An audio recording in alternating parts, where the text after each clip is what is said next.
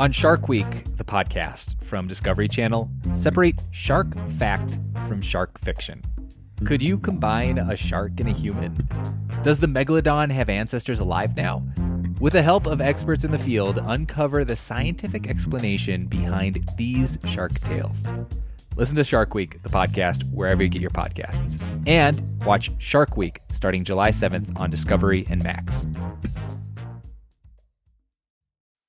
I first started running about 15 years ago as a way to quit smoking.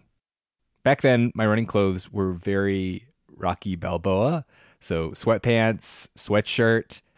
Anyone who goes hiking or trail running knows that it's a lot easier and a lot more fun when you're wearing the right gear. Janji makes performance apparel that'll take you farther on your runs and hikes. They have this merino wool hoodie that I wore on multiple trail runs this weekend. It's soft, it's warm, and most importantly, it does not get stinky when you get stinky. Another reason to love Janji is that they donate 2% of all sales towards clean water projects, raising nearly $1 million so far. Head to janji.com to find your new favorite trail wear, outdoors accessories, and essentials. And use the code OUTSIDE for 10% off at janji.com. That's JANJI.com with the code OUTSIDE for 10% off. Whether you're a morning person or a bedtime procrastinator, everyone deserves a mattress that works for their style. And you'll find the best mattress for you at Ashley. The new Temper-Adapt collection at Ashley brings you one-of-a-kind body-conforming technology, making every sleep tailored to be your best. The collection also features cool-to-the-touch covers and motion absorption to help minimize sleep disruptions from partners, pets, or kids. Shop the all-new Temper-Adapt collection at Ashley, in-store or online at ashley.com. Ashley, for the love of home.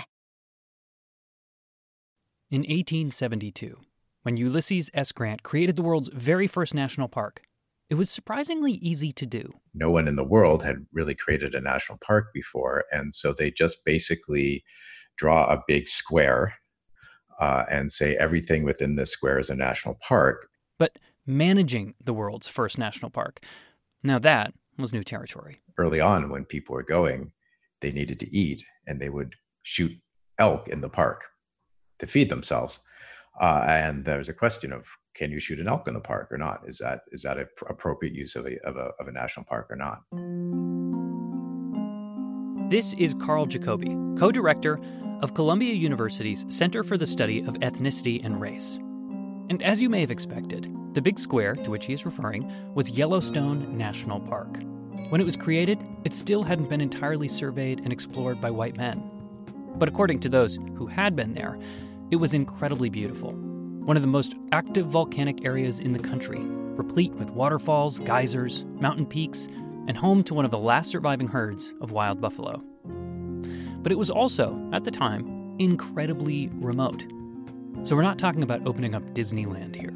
It's very far from a railroad, it's very distant, and so the only people who could really visit it, other than the native people who already live there, who obviously don't know it's been turned into a park, were very wealthy tourists who could do the equivalent of sort of a multi-month-long safari. You'd have to go to the closest railhead and then, rent horses. And so the first year, 1872, I believe there's something like 200 to 400 tourists who go to the park at all.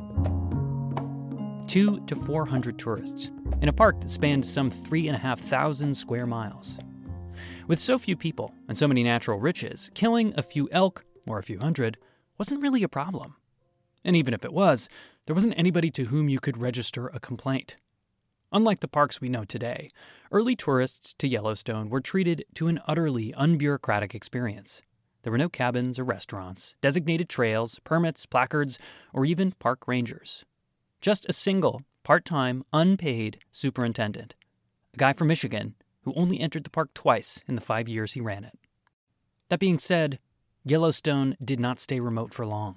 Eventually, as the sort of tide of white settlement expands, you start to see white settlers really not just hunting, an elk to feed themselves while they're there as tourists, but beginning to kill large numbers of elk for their hides or for their teeth, sort of for the trophy market.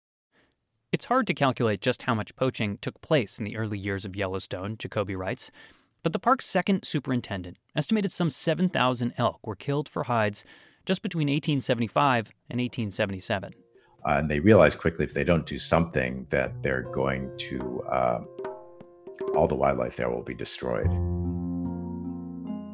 The other thing that they eventually realized as more people start to come there is that actually there's a still very ongoing native presence in the park. White settlers weren't the only ones taking elk and buffalo.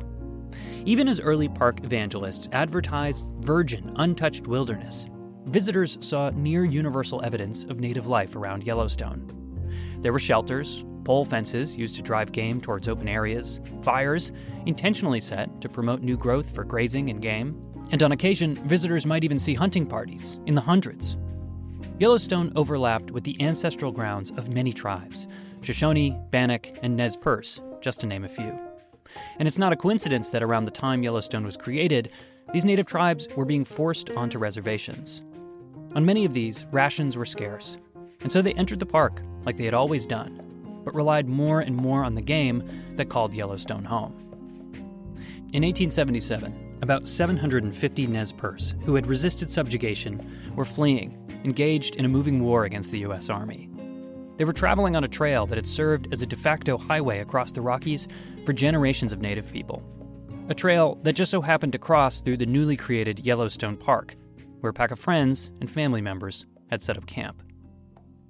Fearing that the tourists may give their position away to the U.S. Army, the Nez Perce kidnapped the group and took them along to Montana as hostages. It wasn't exactly the image of an unspoiled American wilderness that the U.S. government was trying to create. So there's a sense that both to control white poachers and to really get rid of the native presence, there's going to have to be a stronger enforcement authority in the park than there ever has been before. And they experiment with a couple of things, but the short answer is eventually in 1886, they decide to call in the U.S. Army.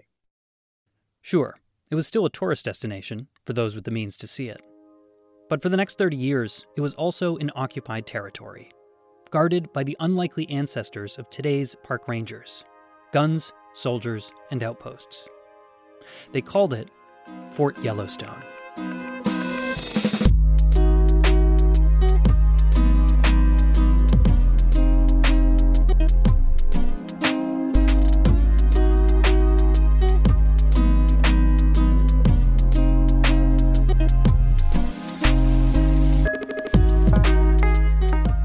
This is Outside In, a show about the natural world and how we use it. I'm Sam Evans-Brown.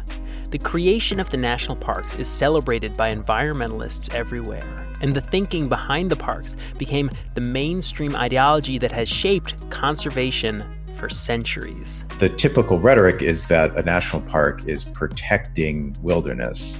But what I really want to underscore as a historian is that this wilderness was not there from the beginning. It very much had to be created by the removal of indigenous peoples. Today, producer Taylor Quimby re-examines the very model that started American conservation as we know it to better understand what happens when you try and separate the natural world from the people that inhabit it.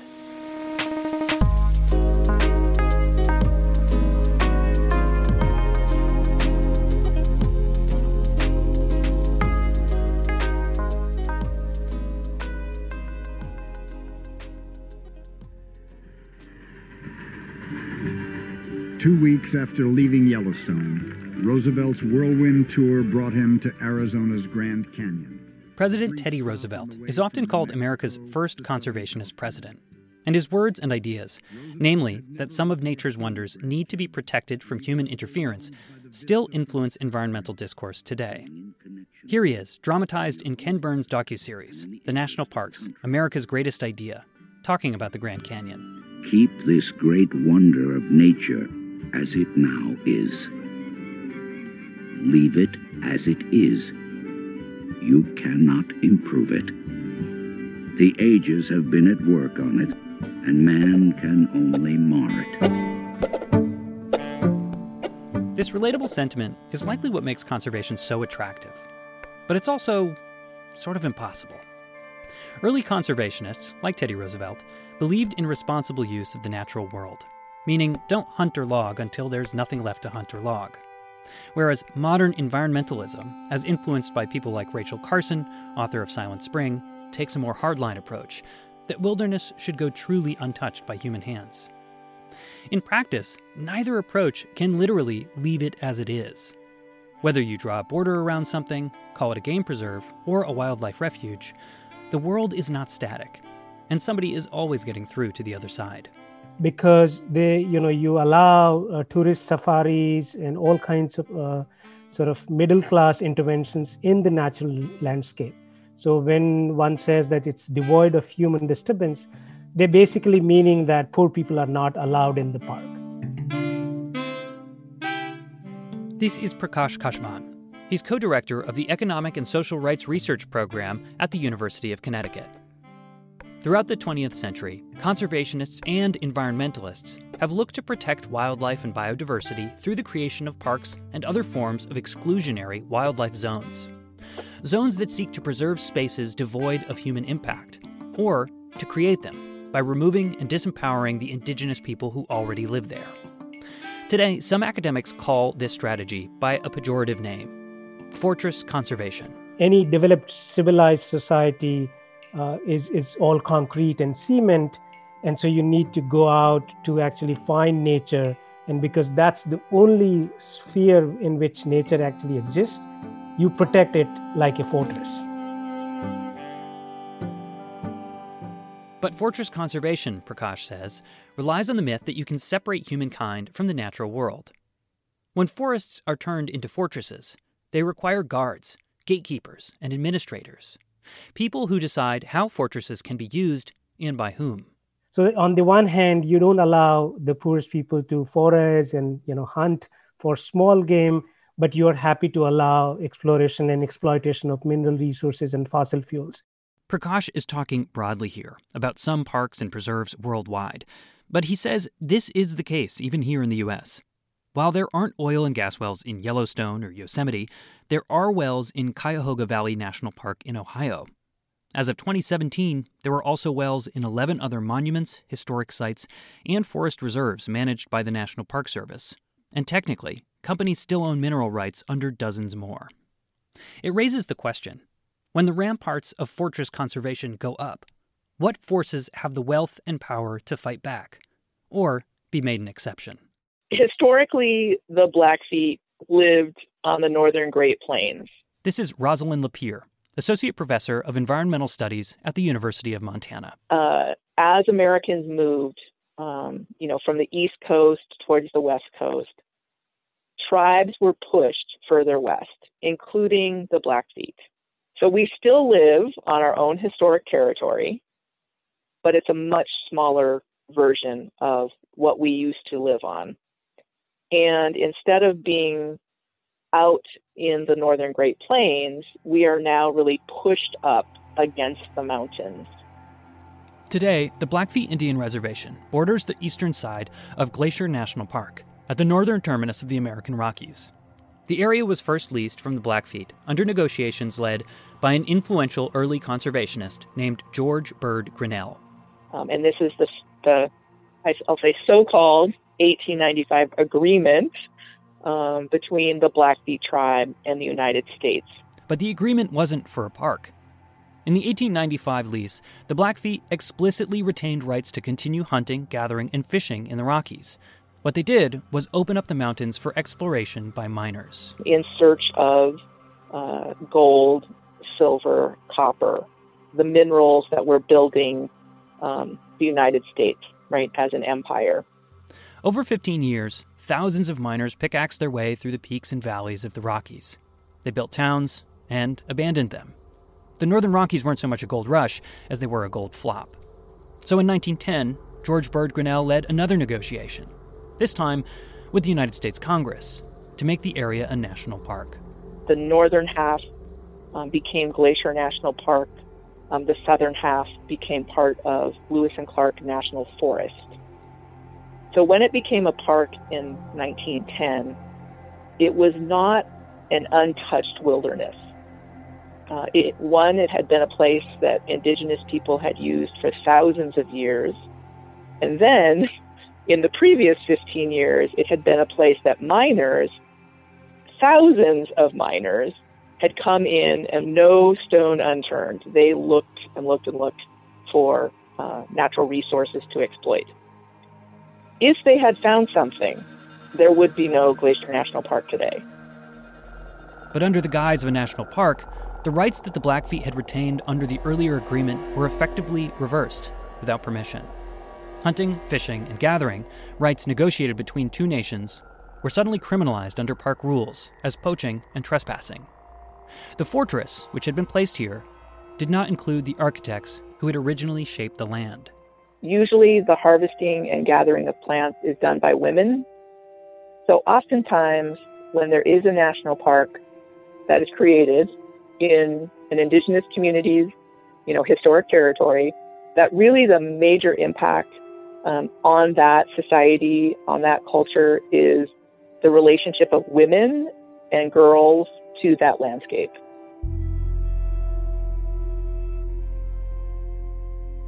So people continued those practices, but they kind of did it now in stealth because they knew that they could potentially get things confiscated or potentially be arrested. There was always kind of that threat.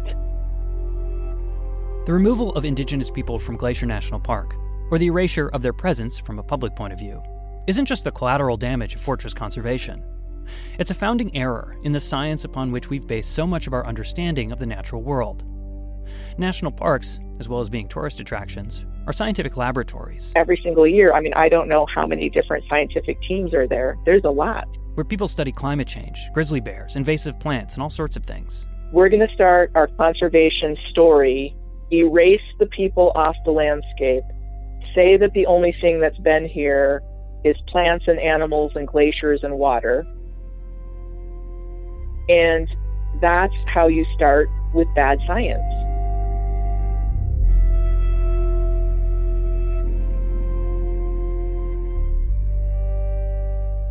Rosalind told me that she was hesitant, uncomfortable even, using the phrase bad science. I think she knows how easily claims of fake news and bad science are used today to dismiss ideas you don't agree with. But this is an idea worth exploring. And one of the best examples of what Rosalind is talking about comes from the very first national park. Which brings us back to the beginning of this story, in the late 19th century, when the U.S. government brought in the Army and created Fort Yellowstone. Initially, when the Army's brought into Yellowstone in 1886, the idea is that this will be a temporary measure. No one really expected that it would last as long as it did, and it lasted for 30 years. 50 men on horseback arrived in Yellowstone in August 1886 and set to creating order in the so-called wilderness. If you've ever wondered why park rangers' uniforms look the way they do, it's because they evolved from the U.S. military uniform that was in place when the National Park Service was finally created, decades later. The soldiers set to work, improving roads, patrolling the wilderness, and deterring native people from entering the park. It wasn't necessarily a violent ordeal. The U.S. was and had been warring with various tribes for years. In some cases, soldiers were actively rotated to Yellowstone from active fields of battle. Their mere presence in the park was a signal to keep away. So mostly the soldiers busied themselves fending off white hunters who had settled in newly built towns near the park and were crossing the invisible borders to hunt for game. Because Yellowstone has one of the last buffalo herds, if you can kill a buffalo and get its head, that's actually worth hundreds and hundreds of dollars. So they're very much engaged in a sort of cat and mouse game against local poachers. They did so in militaristic fashion. By building outposts in remote areas of the park, they sent spies to local towns to try and root out information about poaching. And they started to centralize and smooth out the tangle of trails that had been formed mainly by native people, hunters, and trappers prior to their arrival. They created 4 main entrances and took detailed information from visitors who passed through them, even going as far as to sealing red wax over the locks of their weapons to prevent them from hunting. But the soldiers of Yellowstone weren't just trying to separate tourists from the wilderness they were charged with protecting. They actively engaged in shaping the world around them. They're the ones that lead to the extermination of the wolf in Yellowstone.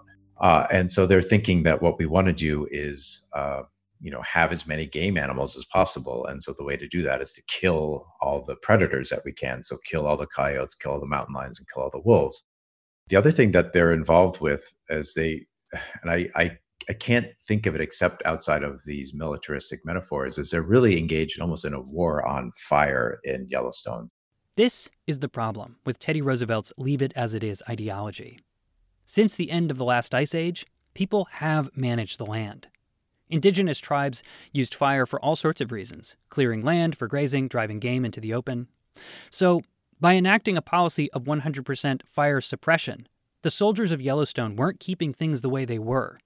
They were changing them, for the worse. The fire suppression policies of the 20th century have led to years and years of piled-up fuel in forests out west, and increased the size and danger of wildfires that do spark.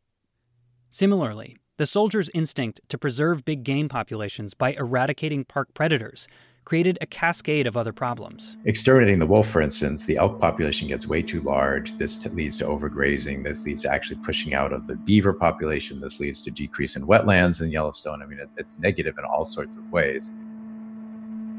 In these ways, the very advocates for quote-unquote science-based approaches to conservation, and the soldiers that carried out that vision, were corroding the places they sought to protect.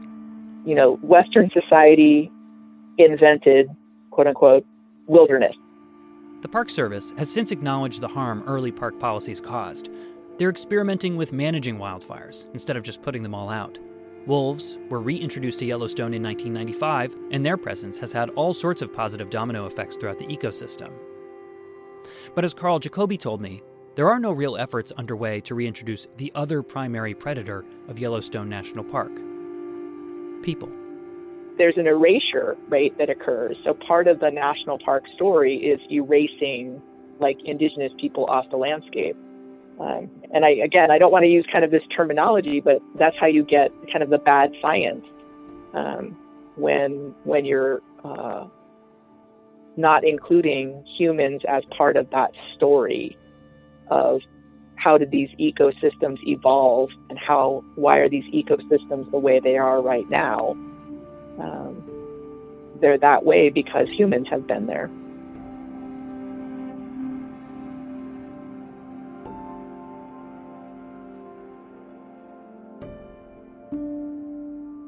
While America is often seen as the birthplace of fortress conservation, few ideas are born in a vacuum.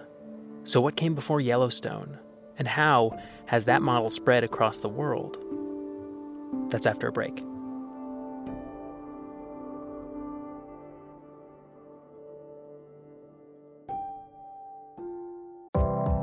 Felix, you've got Mint Mobile, right? I do. I've been using it for a couple of years now. Why'd you get it? Because it's just easy. Was it like cheaper? Or I've always seen like the Ryan Reynolds ads and I've been like... Yeah, it's ended up cheaper for me. Basically, I don't use a ton of data. Usually I'm at home, so I'm just using Wi-Fi.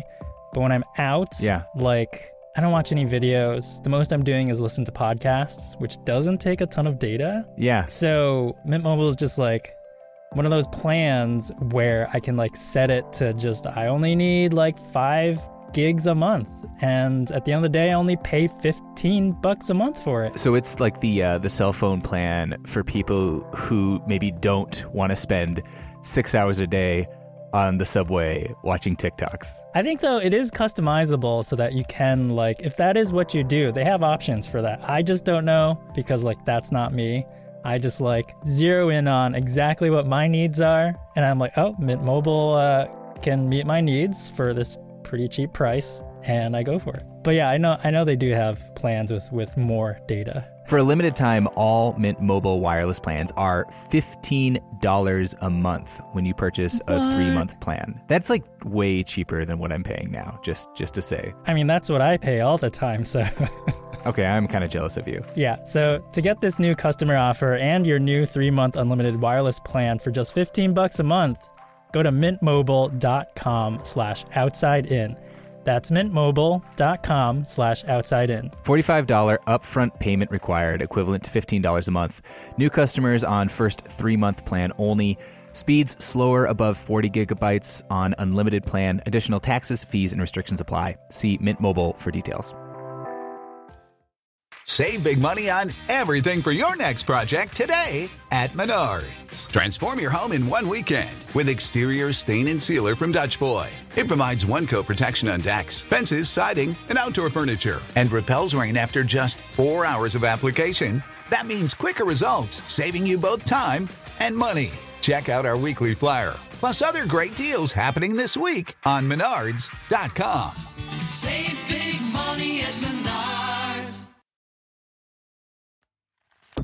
Did you know that 1 in 5 Americans have learn a new language on their bucket list? If that's you, make 2024 the year to check it off your list with Babbel. Unlike other language learning apps, Babbel's quick 10-minute lessons are handcrafted by over 200 language experts to help you start speaking a new language in as little as 3 weeks, which is something I could definitely use because my French is bon, not good, and I really want to go backpacking in Quebec this fall. Babbel can help with asking for directions, where the best coffee shop is, the best brewery. Here's a special limited time deal for our listeners. Right now, get 60% off your Babbel subscription, but only for our listeners at babbel.com/outsideit. Get up to 60% off at babbel.com/outsideit. Spelled BABBEL.com/outsideit. Rules and restrictions may apply.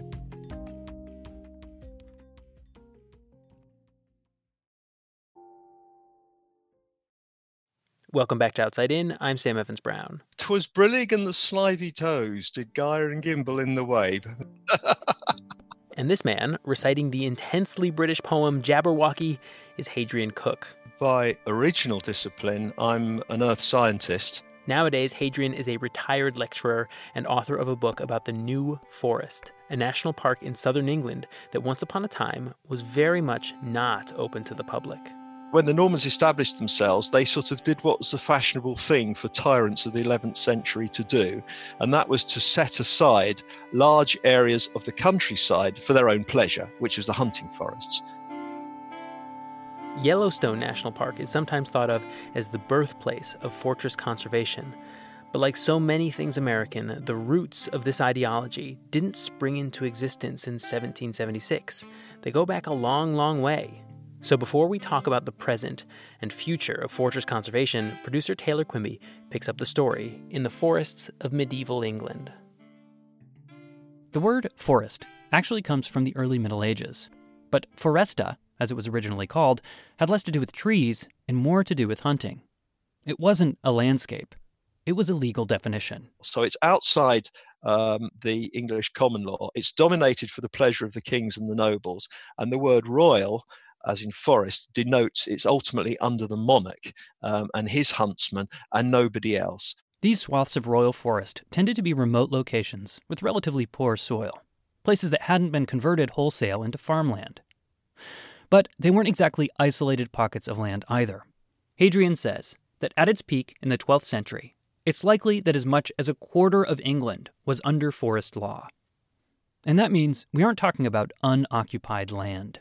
The other thing which is debated by archaeologists is the extent to which they depopulated the areas of the farmers and the peasants and what have you that were already there. And there is some evidence that did in fact happen in the New Forest. Over the next few hundred years, across generations of kings and queens, these areas became home to one of the first documented examples of a full forest bureaucracy. The crown could sell licenses to hunt deer in the King's Wood, cheaper ones for taking rabbits or lumber, allowances for grazing pigs. The royal forests were playgrounds for the nobles and managed resources for the state. And they had chief foresters and then a whole range of officials under them. People called regarders, obviously from the Norman French regard to look, je regarde, and things like that. The verderers, who were actually judicial people. You had the agisters or agisters, who were doing much more practical things, including being concerned with animals who had the right to graze there, to regulating that. And there were woodwoods, and there were... All of this would have been a shock to the people who lived there before. Their use of the forest for subsistence would have been a matter of survival. Now, it was criminal. Popular history tells us you could be killed for killing a deer. And there are records of saying that you could be blinded for doing this, that, and the other. One of the tenets of modern conservation, in America anyway, is that proponents will argue it benefits the public at large. But when benefit isn't spread as evenly, and when resource use is tied to subsistence living, sympathies don't always lie with the conservationists. Take the story of one Robin Hood, who lived in the Sherwood Forest with his band of merry men. Robin Hood took from the rich and gave to the poor, which is to say, he was a poacher, illegally taking game and wood in a royal forest. What do we need that the forest cannot provide? We have food, wood for weapons. We'll find safety and solace in our trees. Yeah, but what about our kin? Shutter's taking all they got, too. And by God, we take it back. Today, Sherwood and the New Forest that Hadrian studied have both been converted into preserved lands and public parks. And if you were to stroll in them today, it would be nice to imagine that this land had somehow been saved from development through the thoughtful planning of environmental activists. But that's not the case. They were forcibly taken by the monarchy, guarded and managed. The idea that out there was somewhere green and nice where there were nymphs and shepherds and people rolling in the hay with milkmaids, English Social History 101 would tell you that that's rather a bad distortion, because of course there was a lot of poverty in rural areas. And a lot of the things about the New Forest is about poor people making a living, often against the interests of the crown or against the interests of the state itself.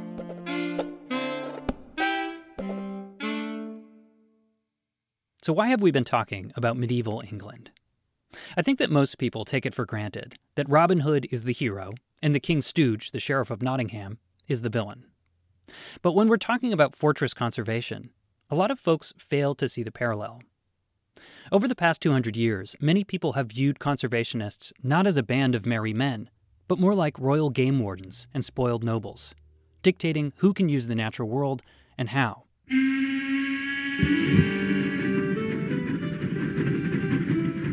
During the Civil War, Congress passed, and Abraham Lincoln signed, the Homestead Act, which would allow settlers to easily claim land in the new American West. Easily for white settlers, that is. Take the land in North America, seize it from indigenous people, and as quickly as possible put it in the hands of the yeoman farmers, of white yeoman farmers, and turn it into farmland. And that was the land policy, and if you want to call it, that was the environmental policy of the United States during this time period. Again, this is Carl Jacobi, history professor and author of Crimes Against Nature, Squatters, Poachers, Thieves, and the Hidden History of American Conservation. The 19th century had seen unprecedented booms in migration. The Industrial Revolution was transforming urban life, and extensive logging in places like the Midwest was devastating landscapes. White wealthy men had a growing nostalgia for pioneer life, and these changes were threatening their sense of manliness and manifest destiny. So they called upon the U.S. government to protect areas they associated with their vision of America, and began to flock to green spaces for pleasure, recreation, and tests of character. Green spaces like Yellowstone, the Adirondacks in New York, or the White Mountains in New Hampshire. They're places of sort of pure Americanness that aren't tainted by immigration. They're places that are rural, that aren't tainted by industrialization. And they're places where one can reconnect with this early frontier masculinity. It's very much a playground for white American men, particularly elite white American men, to go out and to sort of recapture the masculinity that has been threatened by all these changes that are happening in American culture at this particular time. Few organizations straddle this duality between calls for conservation and the desire to show mastery over nature as the Boone and Crockett Club. In hunting, as in life, it is up to each individual to make a judgment about what is appropriate. Formed in 1887 by cattle rancher and future president Theodore Roosevelt, the Boone and Crockett Club still exists today.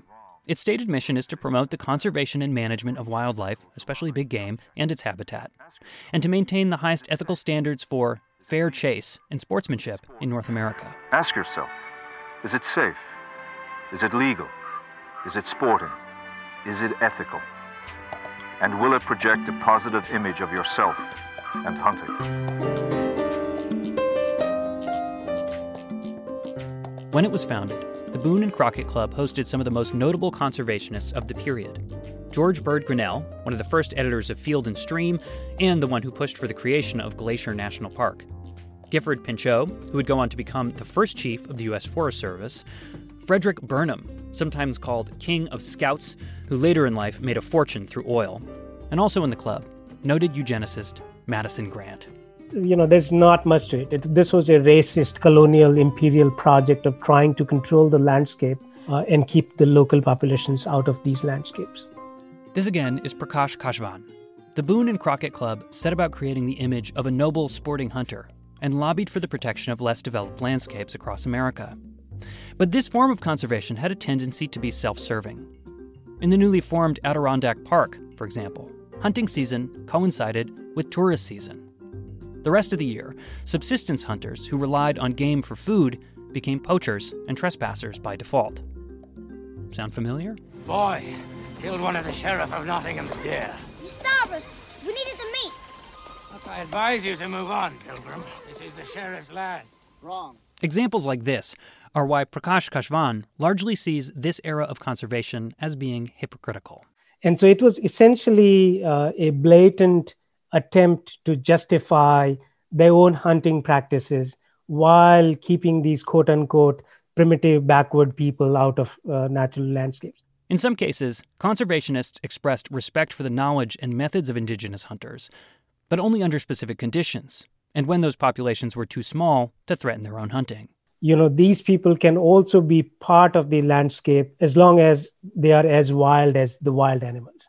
And even as the Boone and Crockett Club rallied against unsportsmanlike or unnecessary killing, Teddy Roosevelt had no qualms taking an absolutely absurd number of animals in the name of conservation. On his famous 1909 African expedition, collecting specimens for the Smithsonian Natural History Museum, Roosevelt and his son killed no less than 512 animals between the two of them. Teddy alone bagged himself 9 lions and 21 storks. They brought back so much that, they literally had to sweep all the museums and all the spaces they could find to actually stock those trophies. So this was crazy.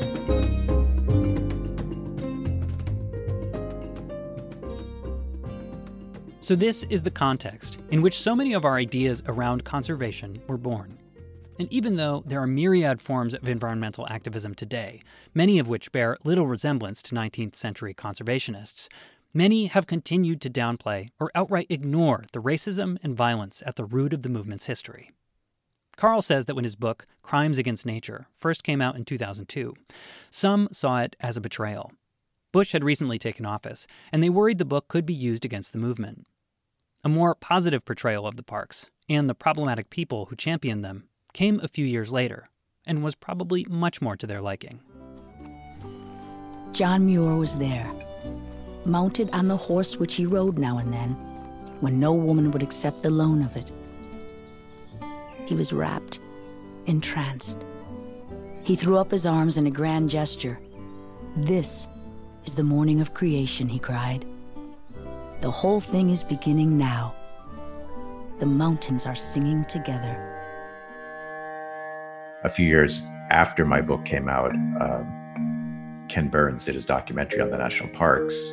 And he cites a lot of my research from my book in his companion volume. So he clearly encountered my book, but he was so invested in creating a heroic narrative of the Park Service that he was unwilling to consider any of the possible negative readings of what the Park Service had done. Histories that are erased or go unacknowledged have a way of being repeated. And in recent decades, fortress-style conservation has been exported all over the world. Again, here's Prakash Kashvan at the University of Connecticut. So this model has been implanted right at the center of the global agreements on biodiversity conservation. And there are global targets. In 1990, we started out with a humble target of getting 10% of the landscape under protected areas. And that target was met way before the anticipated deadline for that target, right? And that should raise red flags. NGOs like the World Wildlife Fund, international groups like the World Bank, and local and national leaders across the globe have all embraced fortress conservation. And like every time before, the places that have been set aside for protection are not unoccupied. Prakash's research shows that forested regions under environmental protection are home to somewhere between 750 million and 1 billion people. Okay, I'm Vicky Tauli Corpus. I am an Igorot, akan kana Igorot, who is from the Cordillera region here in the Philippines. We are one of the the indigenous peoples recognized in the Philippines. Vicky Tauli-Corpus is an advocate and worked for the UN leading a special report on the rights of indigenous peoples. I spoke with her on an iffy line over WhatsApp. Here are the indigenous peoples who have been protecting their forests since time immemorial, and suddenly, even before there was such a thing as the Philippine government, no? And suddenly when the government and the colonizers came into the country, they started carving out these spaces to be spaces that will be managed by the state, no? In 2018, Vicky Tauli-Corpus made her special report to the UN, titled Cornered by Protected Areas.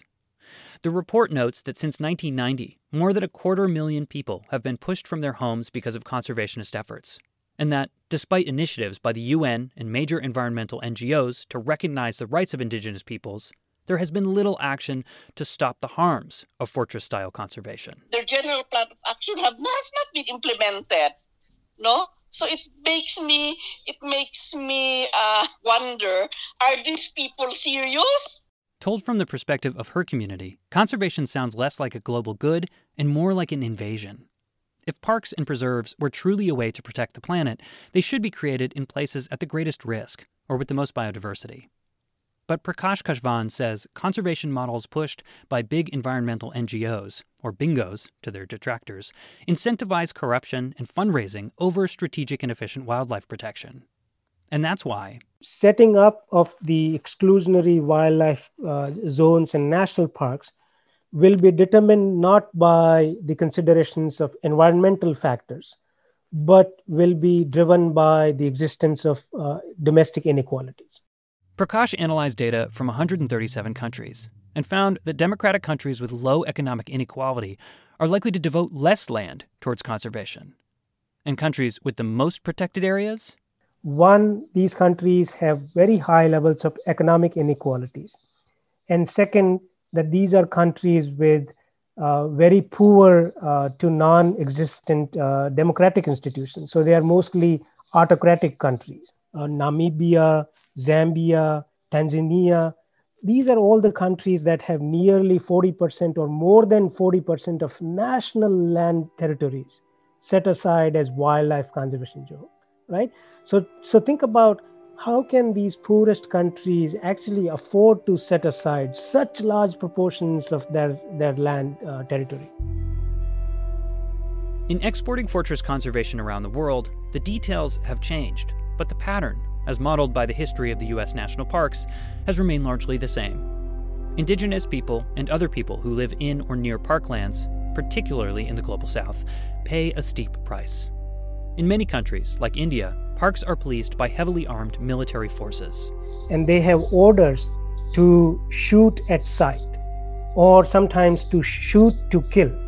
There was an investigative report being done by the BBC in one of the parks in India, and they found that nearly 50 people were killed in these kinds of operations in a span of 3 to 5 years, while there were like 5 cases of rhino poaching. So local subsistence hunting, Prakash says, is criminalized, while the true culprits of worldwide environmental degradation are able to continue enjoying parklands as tourists and go on about their business. If we actually look at the most serious causes of deforestation and biodiversity loss, these are cattle ranching and soy farming. And so 75% of soy farming actually goes back to feed cattle ranching and poultry and so forth. So in that sense, meat eating is really the root cause of environmental degradation globally. Inside the U.S. national parks, Rosalind Lapierre says relationships have improved. She says educational outreach from the Park Service to the Blackfeet tribe, for example, is much better than it used to be. I think that they've gotten much better. They've definitely gotten much better over the years in working with tribes and recognizing that they have to work with tribes. But the fundamental relationship about who has control and agency is still there. I think it was 2016. The National Park Service decided to create a process by which Indigenous women, primarily, could gather plants So not just Glacier, but any national park. So the tribe would create a system in collaboration with the National Park Service, but the National Park Service would have to agree to it. The tribe would provide a list of all the plants, why they were using them, what quantity, provide a list of all of the women, primarily women, who would be harvesting. One of the efforts at regulation is they say that people are allowed to gather plants as long as they only use handheld tools. And the National Park Service could say no. I don't think it's the park's business to know what we're gathering.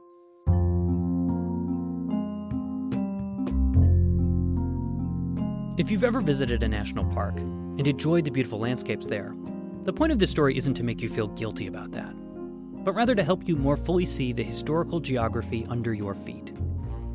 Here in the U.S., tourism and time have softened the Park Service. The military has been replaced by rangers who for years made an effort to minimize the appearance of law enforcement within the boundaries of the parks. But elsewhere, that is not the case, and our early history of displacement and disenfranchisement is still active and underway. This doesn't have to be the way that land is conserved, protected from becoming strip malls or parking lots. And there are other models of conservation that we can look to, some of which are just starting to gain steam. In Vicki's special report, Cornered by Protected Areas, she recommends a new paradigm in conservation, one that offers grievance mechanisms for Indigenous people whose livelihoods are impacted, one that recognizes and gives agency to the expertise of Indigenous communities. In the report, she points out that research shows Indigenous peoples are in themselves effective conservationists, and that stronger rights to land and forests is positively correlated with biodiversity and lower carbon emissions. So, let's not romanticize rural and indigenous populations, because their practices contribute to environmental conservation because those practices are innate to their social, cultural, and economic life worlds. And let's support that.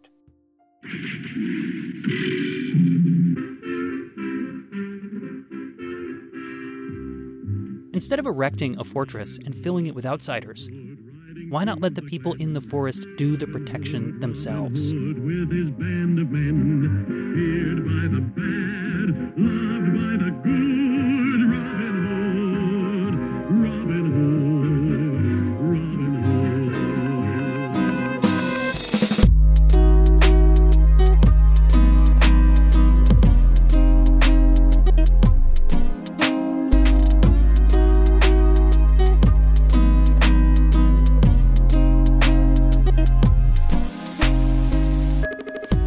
Outside In was produced this week by Taylor Quimby with help from me, Sam Evans-Brown, and Justine Paradise. Erica Janik is our executive producer. Maureen McMurray is the director of Is It Sporting? Special thanks to David Bachrock, Luke Allen, and Mohammed Saidul Islam. Folks, if you do not follow us on social media, you should. We are on Twitter and Instagram at Outside In Radio, and Facebook as well, where we have a closed, moderated, civil group for discussions. In particular, you should check us out there because we're starting an Outside In book club, and we'd love your input on what you want us to read when we start out, and that's where the voting is going to happen.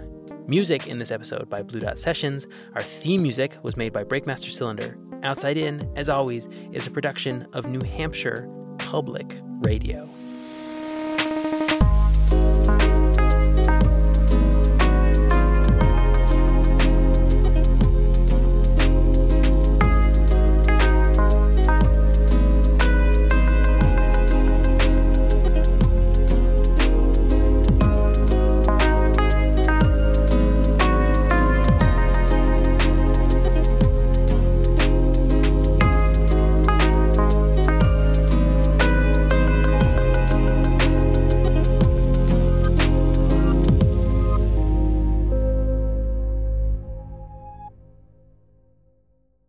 Save big money on everything for your next project today at Menards. Transform your home in one weekend with exterior stain and sealer from Dutch Boy. It provides one-coat protection on decks, fences, siding, and outdoor furniture, and repels rain after just 4 hours of application. That means quicker results, saving you both time and money. Check out our weekly flyer plus other great deals happening this week on Menards.com. Save big money at Menards. Whether you're a morning person or a bedtime procrastinator, everyone deserves a mattress that works for their style. And you'll find the best mattress for you at Ashley. The new Tempur-Adapt collection at Ashley brings you one-of-a-kind body-conforming technology, making every sleep tailored to be your best. The collection also features cool-to-the-touch covers and motion absorption to help minimize sleep disruptions from partners, pets, or kids. Shop the all-new Tempur-Adapt collection at Ashley, in-store or online at ashley.com. Ashley, for the love of home.